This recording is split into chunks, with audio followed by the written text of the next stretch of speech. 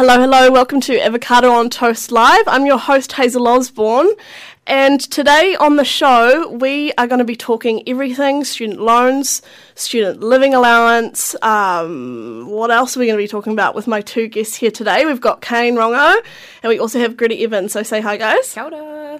Hey, my name's Kayne. I'm a biomedical science student at Victoria University of Wellington, and I'm currently $37,000 in debt. I'm Greta Evans. I don't study science. I study film, so I've got a future ahead of me. I am about, I think, $35,000 in debt now, which is pretty cool, I suppose. I feel like this is a AAA meeting for like people who have serious student debt. Yeah, exactly. Yeah, it's like, hi, I'm Hazel Osborne and I'm $30,000 in debt. Hi, Hazel. Poor. Yeah, Hi. no, exactly. So today we're going to be kind of just talking about student loans, and like I just said before, but it's actually going to be linking into the podcast. It's going to be broadcast live here today. So that's on 106.1 FM at 9 p.m. tonight. So you can tune in to the Avocado on Toast podcast, and it's going to be all about first flats. So that was the topic of last week's live show, but I wanted to kind of carry it on today and make it all kind of incorporate into one another. And obviously when you're going into your first flat, your student living costs and your student allowance are a huge contributor to where you're going to be living, where you're choosing to live, and how you think you can live by your means, because sometimes we can't as students. Yeah. So basically, I wanted to start out by talking about the student allowance and student living costs. So, Kayne, do you want to kind of talk to me about your experience? Because you're in what's your current study status? So you're in your third year? Oh, I'm currently in my fourth year. Your fourth year, so yeah. I have 2 months left till I finish my degree. Well, congratulations on that, first Thank of you. all. So you've been on the allowance for the whole time? The whole time. Right? Yeah. So what was the process like when you were applying for your allowance initially on StudyLink? Well, it's kind of annoying. I don't know. Yeah. Rightfully annoying because it's the government giving you free money. But it takes quite a long time to apply. Like sometimes it can take up to a month to hear back and whatnot. And you have to repeat the process every single year just to confirm that all your details are the same. Yeah, and they always kind of email you, they send those really ambiguous emails being like, you've left out one piece of document. Yeah. It's this like mystery hunt for what they are looking to have It's in so there. not user-friendly. No, It's like they try every kind of method to make sure you don't get it, just so they don't have to pay out. But Yeah. understandably. You have to go through Real Me first, so getting a Real Me is pretty damn difficult. And Yeah. like, you have to go to the post office, it's just such a... But then here's It's us, an arduous process. Yeah. here's us complaining about filling out a few forms to get $10,000 a year. But Yeah, I mean, I don't get $10,000 a year, but yeah, for sure. What's this $10,000 you're talking about, Kayne? Well, so I get roughly $200 a week, and I'm just assuming that I get it for the whole year. Yeah. So that works out to be about $10,000 a year. Wow, that's a crazy sum. But you actually don't get it for the whole year. That was just an assumption I made.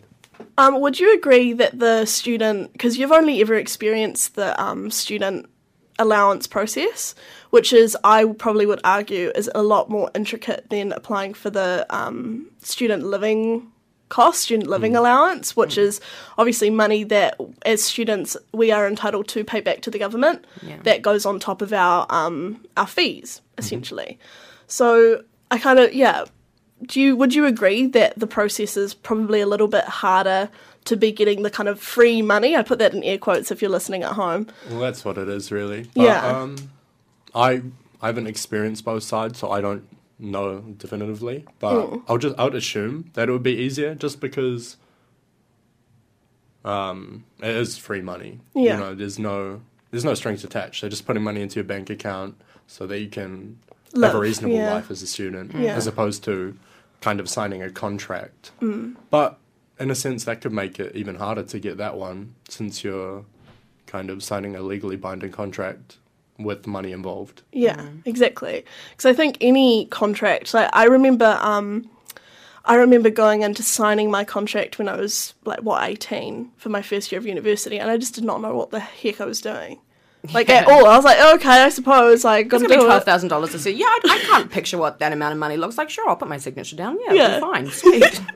I don't care. $12,000. See you later, money. Like, to be fair, I don't even think I've It's read like any of the contracts. Yeah, exactly. Yeah, I Sign didn't. me up. yeah, it's What like do you you're need? self-pranking your future exactly. future person. Yeah, borrowing from future self. Exactly. But with the because you have to prove like your caregiver's financial status and all of that kind of stuff. So there's all those pressures and all of those hoops that you have to jump through. So Greta, I kind of want to ask you on your side, what's your experience of applying for the student living costs? Because I got the student allowance. Yeah. But then since I'm not getting enough money to live off, I was only getting 130 or something like that. I don't know if I can disclose it on air, but I'm going to. Yeah.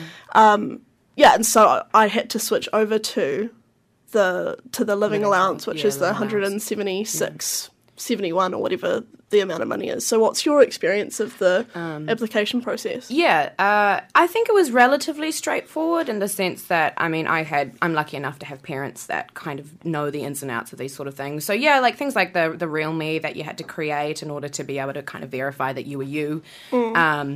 And then it's pretty much, for the most part, all online. And as I said, like, I'm really lucky that my parents helped me with that. But I think coming into that as an 18-year-old and say you're someone that's coming from a low-income family, or you don't necessarily have access to a computer or a laptop, it would just make life hell. Like, it's just it would be such an arduous process. I've only now just got my head like wrapped around it in my third year now that I'm 21, going on 22. Yeah.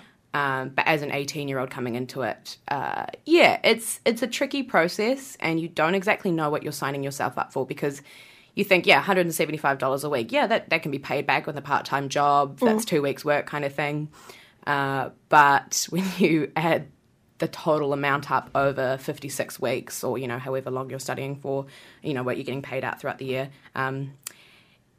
it's a very interesting way to supposedly help students through university, when actually, the whole process itself, I don't know, it's kind of blurred, and it's not very user-friendly, especially online.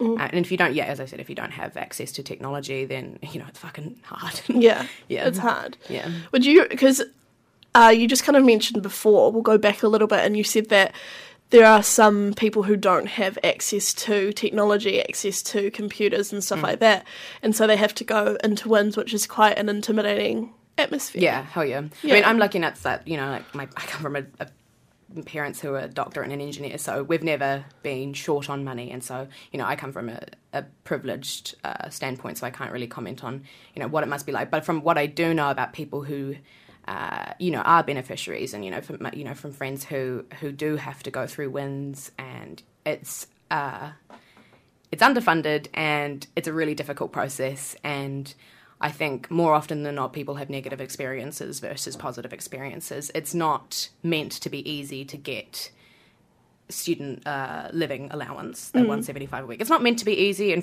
rightly so. Like Kayne was saying before, eh? But I think it's inherently problematic because it is harder for low-income earners. It's harder for people from lower socio-demographic, from demographics. And I think it's made to be easier for people with access to technology, with access to a computer, with access to parents who kind of know the ins and outs of these things. So, I think it's inherently a little bit problematic. Is it all done electronically these days? It is, eh? Yeah, because I think back in the day you could go to the post office and they'd do your real me and stuff, but that's obviously still a paid service. Yeah. Which is a little bit controversial, I think, because you're having to kind of spring this money for initial services before you can even get your massive student loan and be like, well, here I am. Yeah, exactly. I'm the queen of debt. Watch me sit on my giant pile of money borrowed money. And it's fair, though, because they are two independent businesses. And that's they both true. have to make their own money. And, for example, New Zealand Post will have to do the admin of that, not Victoria University. So that's true. Do you want to talk a little bit more about that? Do you know any more about that? Well, all I know is that Victoria University, even though it's a place for education, it's a business, yeah. understandably. Yeah, for sure. And they need to maximise the money they make. But also, if you're going into New Zealand Post, which is its own independent business, they're going to have time associated with filling out forms for you to, you know. Yeah. It's paying for that people power, eh? Yeah. Unfortunately, it has to be done. But Yeah. So I kind of wanted to ask both of you, because I know both of you have part-time jobs. So I kind of wanted to raise the question of, do you think a part-time job is essential when you're studying? Because the student allowance and student living costs aren't fulfilling our financial needs as students. Depends if you're flatting, ultimately, I think. Yeah. Yeah? Yeah. Because you're currently at your grandma's, right, Kayne? Mm-hmm. Yeah, so you moved home from a flat that you were living in. Yeah. And that was, like, kind of higher up on the rent spectrum. Well, yeah, my first flat was $210 a week just for the rent. That's but insane. it was beautiful. I had, I had an ensuite, and I don't know, I couldn't afford it, but I just wanted But it. you loved living there. Yeah, I just got it, you know? You Yeah. want it, you get it. But Yeah. So why did you, because kind of bringing it back into the first flats thing, and also with the financial status that you had as a person who was getting a student allowance, so this first flat, like, why were you kind of like, oh, 210, like, that's manageable?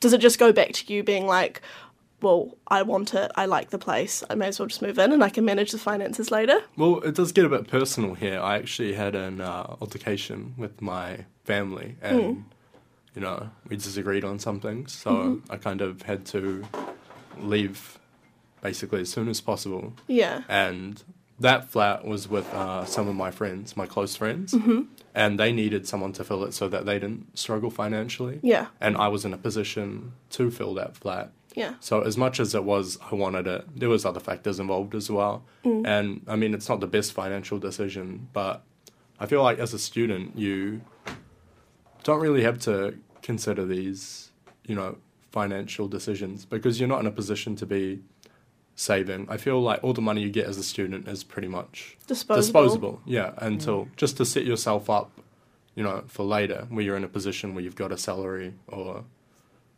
da-da-da, you know. Yeah. That's really interesting, because later in the podcast that's going to be broadcast here tonight, one of my guests actually talked about the fact that they flat in Wellington, but their family also live in Wellington, and their family essentially was like, you're getting older now, like, you need to move out, like, blah, blah, blah, blah. And so people couldn't understand why somebody was living in a flat when their family was at home, and we kind of had this discussion around, like, independence and having independence as a student, and it kind of having more than just a monetary value. It's like a personal value, and like the experience of living by yourself and learning to live with other people as well. I completely agree. I never thought about it that way, because I always thought about the monetary value, how much money I could save, how much money I could spend every week on myself. It's kind of a selfish and materialistic view that I had. Oh, we're all guilty of that, though. Yeah, I think so too, just because money is so important. And I don't think you can deny that. You know, as much as people like to think money's not important. It's like money does pay your rent and your power and your internet and buys your food. Everything in this world. And that's unfortunate. But yeah. I think, you know, with moving out, there are a lot of lessons you learn, and you don't think about those lessons if you're thinking about money. But when you move out, you have to be independent, you have to be responsible, you have to learn to develop your time management skills so that you can get everything you need to do in the day done. Whereas, like, living at home, it's like, you know, family's there to look after you. Not saying that's all they're there for, but they want to do that, so they kind of eliminate some of the tasks you would have to do to survive on a daily basis. Yeah, they alleviate some stresses that students do have in their day-to-day lives. Because I have friends whose parents have forced them to leave, not out of, you know, not because anything negative happened between them, but just so that they could learn these lessons as soon as possible. And some of these friends are at young ages, so like as soon as they turn 18, their parents have been like, no, like, you're 18 now, you have to go. Yeah. And as ununderstandable as that is, you know, I can't imagine being in that position, being like, wow, my family's just kicked me out. Yeah. But in the long run, I think these are the people that are going to be the most successful. These guys are learning lessons we should have learned at younger ages, Yeah. but we're still High not even school. getting around to Yeah. learning these lessons. exactly. you know? For sure. Yeah. Kind of philosophical, A but little bit philosophical, yeah. Because Greta, you're originally from Christchurch, correct? Yeah. Christchurch, But Nelson. now now your parents live in Nelson. But anyway, you came to Wellington in year 13. Yeah. To go to high school in Wellington, essentially, because you were looking for somewhere that was a little bit more creative and a little bit more Yeah, that I matched think I who was you searching were. for a more liberal city. I was kind of done with the bureaucracy and kind of fat daddies and pretty mummies of Maryvale and Christchurch. That's so good. I have that in my head. And they're at the footy. Oh man, I'm so done with it. Oh man, just not my people. Yeah, anyway, in your year 13 year, because your parents did have a place in Wellington, but you were pretty much just living by yourself. Yeah. So yeah, they paid for everything for me in year 13 during my last year of high school. So yeah, I pretty much lived alone in my last, and you know, I left home when I was about 17, and then moved to Wellington and lived here in my last year of high school. So between 17 and 18, Yeah. I wouldn't call that flatting. I'd just call that living in a plush little house by myself and getting up to no good. Yeah. Well, what was the juxtaposition between, because obviously you had a buffer year of living in a hall in between these two, but what was the juxtaposition between you living in a house that was paid for but by yourself to you moving into a flat that was also kind of a little bit pricey, if I do remember rightly? Yeah. 190 or something. It was like a week. 190, I think it was about 190, 195, and Yeah. then plus about 10, 15 expenses. On like Fairley Terrace, Fairley so Terrace. it's really close So like to 50 the- metres away from uni, that's what you were paying the price for. It was not a good flat. It was mouldy, it was damp, it was just a big shithole, and I was paying top dollar. I didn't have an ensuite, and I was only paying $15 less than you were. That's insane. And it's- Weren't you on Kelburn Parade as well? yeah, I was about 5-second walk from university. Yeah. That's insane. No, it was Yeah. it was pretty much the best. Yeah. I don't Yeah. think I could. Yeah, ever see get those. something that Yeah, good. those things just pop up very Yeah. rarely. Yeah. But for the most part, the standard of housing in Wellington is shit. Yeah. It's a joke. It's ridiculous. For sure. Because I talk about in the podcast later on, so we're going to just talk about the first flat experience here, and then we'll probably be moving on to more kind of topics about student loans and stuff like that, and we'll be referencing what Labour's been proposing with the free first year of university and how that's going to affect people going into study and all those kinds of things. But that'll come later in the show. Right now, I kind of want to talk about living standards and students' living standards. So, do you think, I'm just going to throw this question out to both of you, and we're going to start with Greta with the response. Do you think it's not only the responsibility of the landlord with the property and maintaining it and making sure it's not bad, but also the responsibility of the tenants?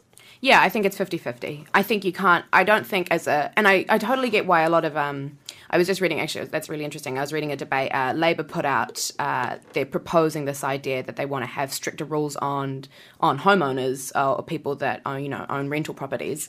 But equally, you can't be a renter going into the house just to take the piss and put holes in the walls. You know, that gives a bad name to young people as renters. You can't take the piss when you're going into a rental property, and I think a lot of people do, especially in their first year of flatting after the halls and whatnot.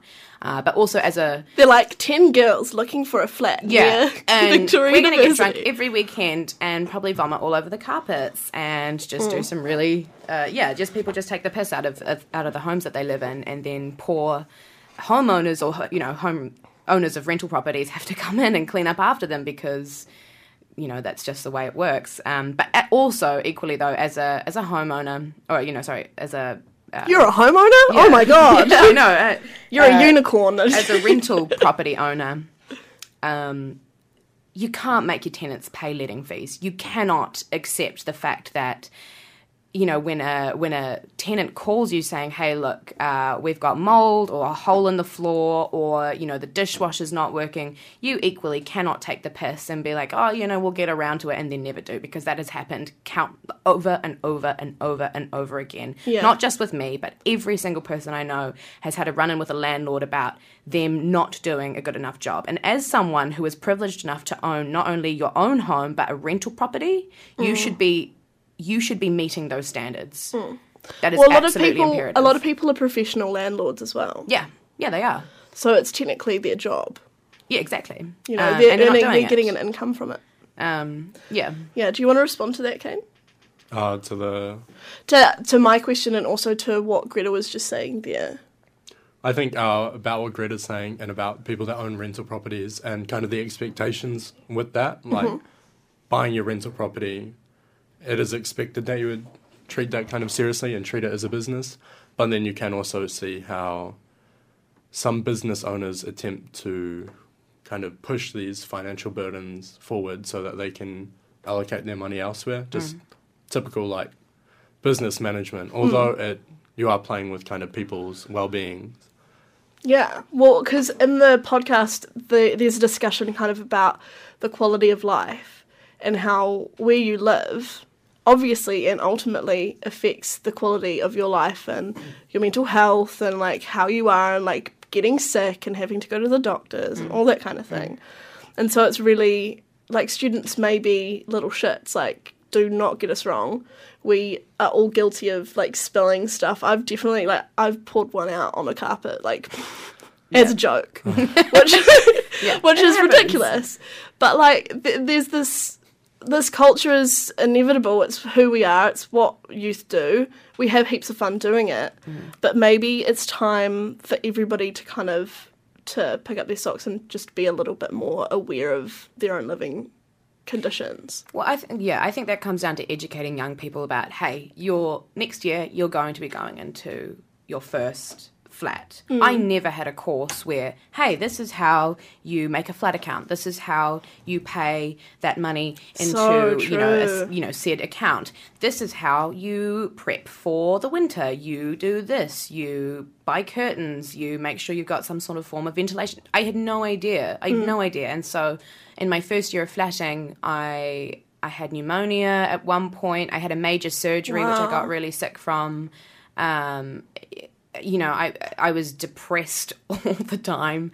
It was pointless getting up in the morning because I just felt so utterly weak and sad. And, I felt like a little mouldy hole creature. It was awful. And I remember... In your little mezzanine bed. Oh, my God, it was awful just seeing drips coming down after sleeping in your bedroom. And then I remember calling the property management. I won't name and shame because I don't know if that's illegal. But it's defamatory. Oh, it is? Okay. Yeah, said property management in Wellington did fuck all about it. I said, look, we're really struggling here. Each of us are paying $190 to $200 for these rooms, and we don't even have heaters in our rooms. And there's, I can see the walls sweating from condensation. Like, please do something. No, nothing. Yeah. Nothing. Have you had any of these experiences?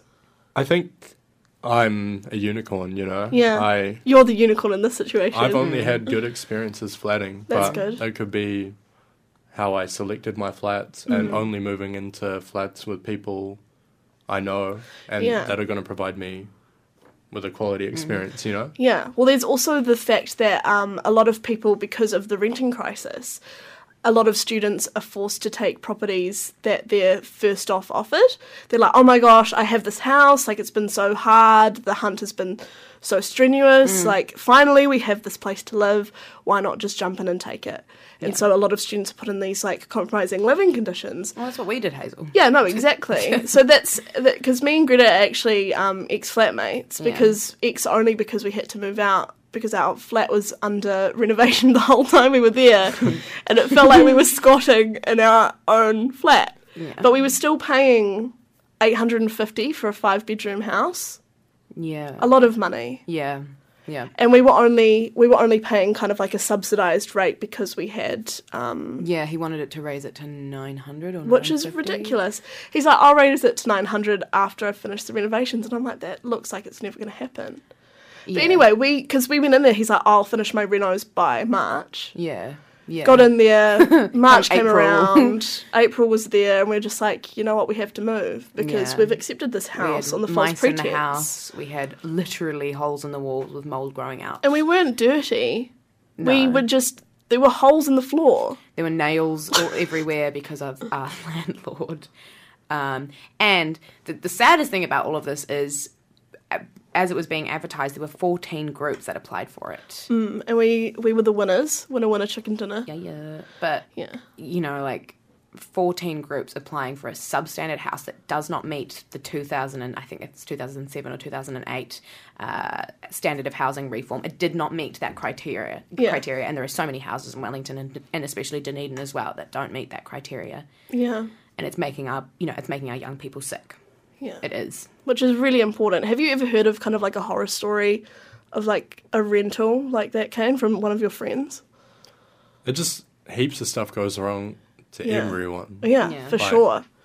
Just because of the business management kind of aspect of owning rental properties, you can see how it can happen just because, especially if someone owns multiple properties, it's quite hard to coordinate things to happen in all of those flats. And unfortunately, that results in a lot of bad experiences. For example, my friends hosted a party, which you could argue it's their fault for hosting a social event. But oh no, students are being social. Yeah, I know. It's like an essential part of life. Yeah, exactly. And unfortunately, someone that showed up kicked a hole in the wall. Just because that's our culture, Yeah.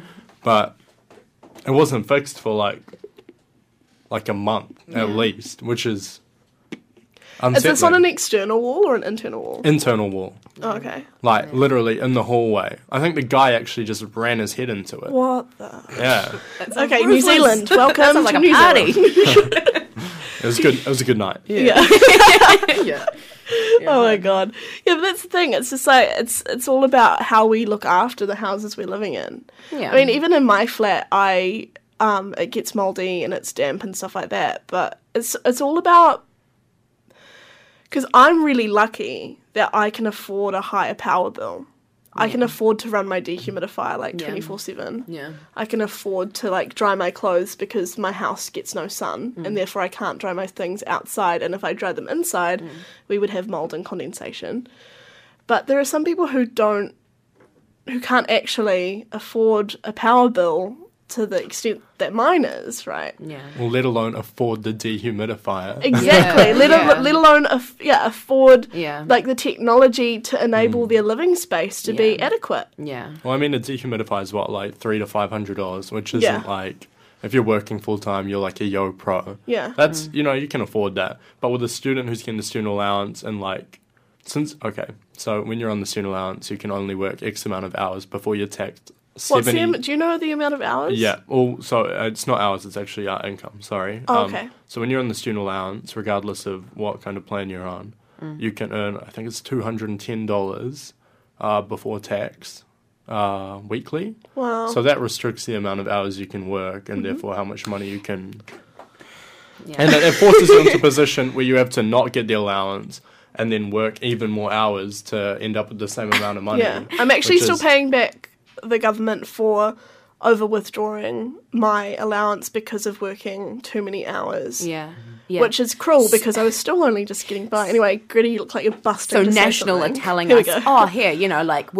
we cover, X amount percentage of your costs and, we'll give you $175 a week just to keep your head afloat, but we'll punish you if you try and work above that. So say you live in Wellington and you've got rent that's $200 a week, $175 is not covering that. So you work 20 hours a week to keep your head afloat, but oh no, now you've earned $250 a week, so now we're just going to punish you. It's a completely self-contradictory policy. It's ridiculous to encourage our young people to get out there, make a living for themselves, get an identity, move out, and then but wait, we're going to punish you because you're working too hard now and you're exploiting the government. You're exploiting the government, which is absolutely just not the case. It's hilarious because that's why, well, not hilarious. That's obviously I'm not having a big fat laugh about it, but that's the reason why I was only getting 120, 130 a week was because of my deduction every student allowance paycheck and every personal paycheck that I got. Yeah, because I work one shift a week, making sure that I don't go over, and I get 150 back for two shifts, which isn't enough at all. No. I can't live on that. But even having those kind of things in place, restricting the amount of time you work, not only restricts the amount of money you can earn per week, but also restricts the job you can occupy. You know? Yeah. So For true. example, how many jobs are going to offer you 13 hours a week? Yeah. And what kind of quality are those jobs? Are these jobs going to allow you to develop your CV and get better jobs in the future? Yeah. No, it's kind of like a stasis. You're forcing students into working at a like McDonald's or a cafe, and I'm not even sure McDonald's is going to offer you a 13-hour-a-week position. You know, they're going to want staff to. Well, because it's 0-hour contracts and stuff like that. If you're looking to only work that amount of hours, they're like, well, we'll put you on a 0-hour, and then maybe you won't even get a shift that week, and then you can't even pay your rent the next Exactly. week. It causes all kinds of It's a problems. vicious cycle. Absolutely. You should be working towards developing yourself, and you can't do that working in a job that doesn't actually push you. You know. Yeah. Like, I'm not saying working in a cafe is bad. Good hours, good money, but you can't even abuse those benefits of the job. Yeah. You can only work there 12 hours a week, and any Exactly. more, and you're only earning 30 cents to the dollar. So Well, there's the statistic. I'm kind of racking my brain for the statistic, but I'll just kind of put the general idea out there that there are students who can't sustain like living, paying their rent, paying their power, internet, buying food, being healthy, etc., etc. And so they are actually in credit card debt. And so not only when you leave university, you have the student loan that you have to be starting to repay, which will get docked off your paycheck, but you also have this credit card debt that's just sitting in there, and you're not a student anymore, and so your bank fees are going to be going up. Yeah. Which is really stressful for a lot of students, I think.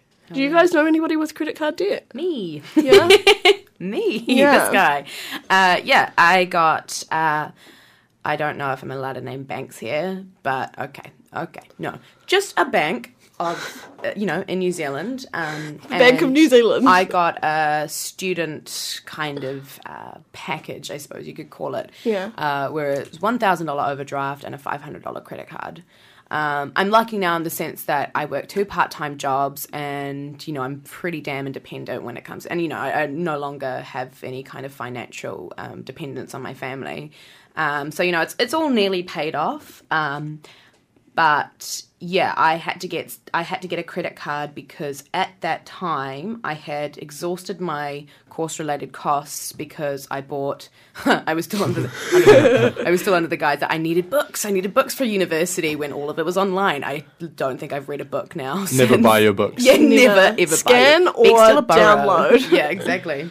Not that I'm Don't download condoning illegally. stealing. Yeah, Oh, no, no. no illegal stuff here, kids. But JSTOR, no, just kidding. but yeah, I got a credit card and an overdraft because at that time I didn't have a job and mum and dad were no longer paying my rent because they were kind of encouraging me. Because you're an adult. Because I'm an adult and I was a spoiled brat and a little shit during that time. Yeah, thanks mum and dad for dealing with me. But yeah, I swear I have a shout outs to like mum and dad at least once shout a outs week to mum and dad on for, the show. For sure. No, mums and dads I want are to start like a awesome. segment of the show just being like shout outs. Yeah. Shout outs to like whoever's like filled those roles as well. You should get the mums and dads on the show. Oh, that's a good idea. Their opinions on my financial... God, my parents... She's an idiot. Just show them your statements. And Oh my God. their My mum would have a reactions. hernia. So I Just got be a like, I got a credit card. Flat white. Oh my God. Yeah, she hounded me the other day for going, why are you going for all these coffees, Greta? It's so, when you add it up, So it's wasteful. $30 a week. I'm like, yeah, but shut up. We actually talked about that in the podcast that's going to be broadcast here on 106.1 FM tonight at 9 p.m.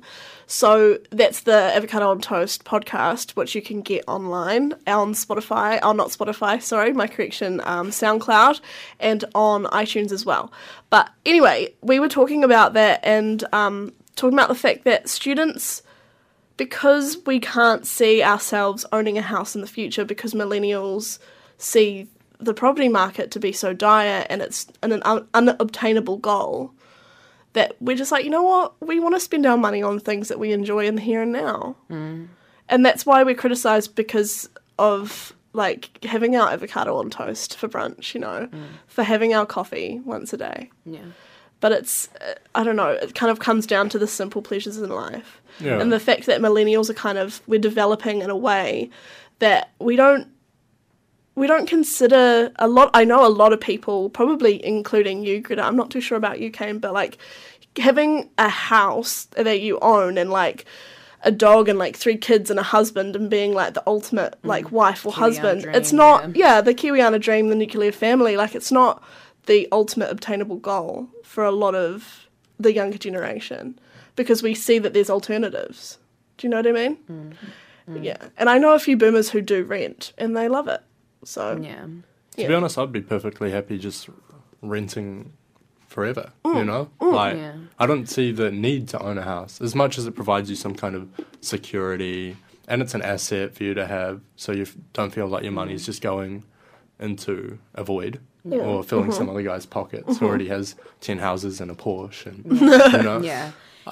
Yeah. I see. I want a house. I one day want to be able to sit down in my own house and say, I own this. Yeah, I owe the bank a little bit of money, but this is my space, and I'm not giving any money to a man with 10 fucking houses and a Porsche, and you know, I don't want to be that person when I'm 45 still giving money to someone who uses their houses just as an investment rather than something as a necessity. So yeah, I would like to own a house one day. I don't think I will, but I would like to. Yeah, and I mean, like, as you said about, you know, baby boomers and stuff, I don't know. I think, you know, with this whole idea that, like, coffee and, you know, avocado and toast per day kind of thing, that stops us. I mean, to be fair, like, my mum and my dad had to work and did work probably literally 10 times harder than I am now to get where they were. You know, she's a woman from Tuatapere who had a builder for a dad and a stay-at-home mum. And so, yes, she had to. And she was from a low, you know, they didn't get presents on Christmas.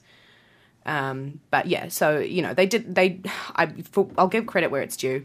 Baby boomers have had to work damn hard, especially, you know, from low-income families to get where they are, to be a homeowner.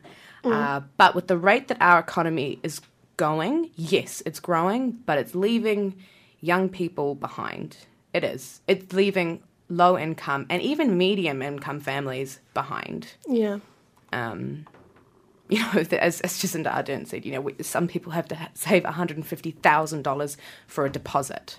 And that's, when am I going to have $150,000 for a deposit as disposable, you know? To be fair, this could be quite a controversial statement. Hold that thought. I'm excited though. I want you to marinate on that, and I'm just going to throw this out to the people listening at home, also to Greta and Kayne. So today I put on Facebook a statistic saying 70% of students say that their tertiary loan will stop them from buying a house. And so just think about that one, let that stew a little bit, and we're going to play a little bit of music. Probably only a couple of songs because we're having a really solid conversation here and we want to get back to what Kayne has to say. So stay tuned. And what did we decide on, Kayne? Because me and Kayne were talking about music just before. I don't know, we got 2 different vibes. We did. So what I have is if you use Spotify, we have an Avocado on Toast live show Spotify playlist, and so it's available to anybody who wants to listen to the music that I play here on the show. I've gotten a few people being like, I love what you play, like, can you make a playlist for me? And so I've put that all together, and if you're really interested, hit that up. It's Avo Live Show. Just search it up on Spotify, and it should come under my name, Hazel Osborne, your host, and then you can just listen to basically the music that I like to scroll down and select out of each week. So we're going to be starting out with actually a Wellington-based rap artist, KVKA. He's one of Kayne's friends. Is that correct? I'm acquainted with him, yeah. That's a classic.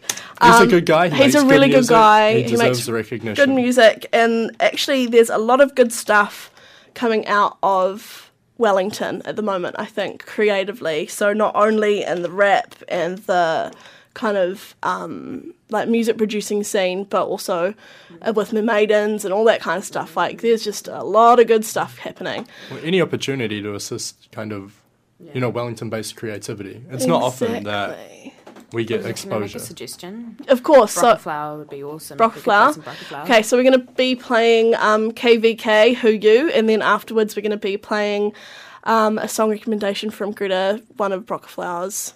Yeah, so it's going to be... Yeah? All right, okay, you enjoy, and we'll be back with you very soon. So, Kayne, you keep that thought in your head and make sure we talk about that later. All right, here it is.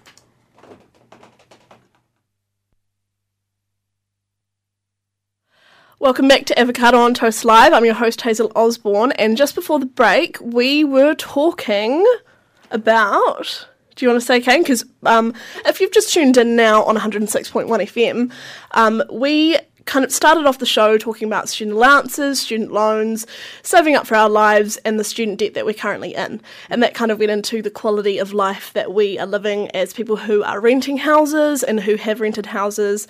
And this all ties into the podcast this evening, which is all about first flat experiences.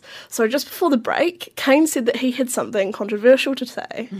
Well, while we were talking about how in our current position we have to rent, as buying a house is so far out of reach for us. And you were saying some people need to save up to $150,000 to even put a deposit on their first home. And then Greta over here said that she can't even imagine herself saving $150,000 to be in that position to buy that home that she wants in the future. Whereas I'm somebody that is perfectly happy with renting. What I was going to say, it may be controversial, and I understand this is coming from the perspective of a single 21-year-old male with no kids to look after, no responsibilities, and a tertiary qualification. I think it is possible to save the money for a house. I just think, as the millennials, we expect things to happen a lot faster than they really take, you know? When we want a house, when we're thinking about saving for a house, we want it in a year, you know? We don't want to actually put in the time, make the sacrifices required to achieve that goal. And it also has something to do with education. In high school, do you remember one time where they taught you how to save money at all? Nope. No. They even brought up the concept of saving for your future? No, not once. It's kind of something... I was genuinely searching my mind just then, actually. I was like, did they? No. I don't think my teacher ever said, you should save money, you know? Yeah. It's something... This is the Merchant of Venice instead. Yeah. It's a concept you have to teach yourself, and I'm fortunate to... Where's my pound of flesh, man? Yeah. Come on, Bill English. I'm fortunate enough to have thought about these things, and I'm not saying I'm loaded. I have, like I said earlier, $37,000 in debt from my student loan, sorry, just so I can get this qualification, so hopefully I can save the money in the future. But I think it's... Yeah. Sorry, I don't want to interrupt. I think you had a line of thought you were going to... Don't let me wreck this trainer, you know? Don't let me... If the train can the train be crashed into, Kayne? Oh, no, I just want to say, sorry, I'll just wrap it up quick. My point. Of course. I just think that in the position students are currently in, like I said earlier, we only have enough money for it to be considered disposable, and making any attempt to save, you're going to have some kind of unforeseeable event that's going to happen and require you to spend money. For example, your laptop breaks, and a laptop essential for uni. We know that, right? You need some kind of computer. And there goes your whole savings for the year. Or, yeah, we're just not in a position where we can't even have a vision of having that much money when we're struggling to have a disposable $100 a week, you know? Yeah, but so what do you study again? I study biomed. Yeah, biomed. So biomed's usually considered a six-figure job once you actually get into a proper line of work, you know? You'd... well, shots fired! Not at all. So I honestly think that biomed is a very selfless job. It's kind of... You want to dedicate your life to research. Yeah, for sure. And I think master's students will earn $50,000 a year, which, I mean, that's more than the average income probably. Oh, I actually don't know. I think average income, like average entry level, is 40K or 35 Yeah, but when to you 40. think about the 5-6 years required to get this master's qualification. And the loan that's going to be amounting in that time as well. And the quality of life you've had over those 6 years, the sacrifices you've made to get there, I think, you know, they should be earning more than that. But it's a selfless job, but that's not my point. My point is there's alternative paths But see, what my point is, as a biomed student, and then you're going to be obviously going into a career that is biomedicine, which I would definitely say is a higher earner than, say, a hospo job, even a manager's hospo job. I mean, I don't know exactly like the median wage for a biomed, what do you call those, scientists or researchers? Yeah, probably. Biomed researcher. I think there's quite a few options. Yeah, I mean, there's I think for a lowly art student who's done theatre and a film major, I think it is a lot easier to say as a biomed student, to say, it is realistic for me to save up for a house because, as a science student, this world is demanding, is more demandative of people who do study science, people who do have an analytical way of thinking, and therefore that's where the money's put into. That's where, so I feel like it is easy to say, yes, I can save up for a house from that perspective. Whereas you look at, you look at someone like, maybe not using me as an example, because I think I'm relatively confident I'll be comfortable. But, you look at a person that's from a low-income family that's studying, doing an arts degree, whether, something like philosophy or something.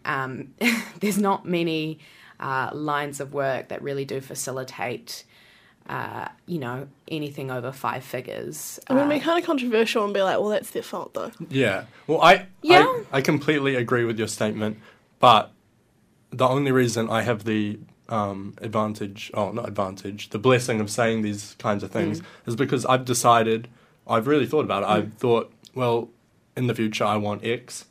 To get that, I'm going to need X income. What can allow me to do that? Like, although there is an element of joy for me studying this degree, I do enjoy what I study.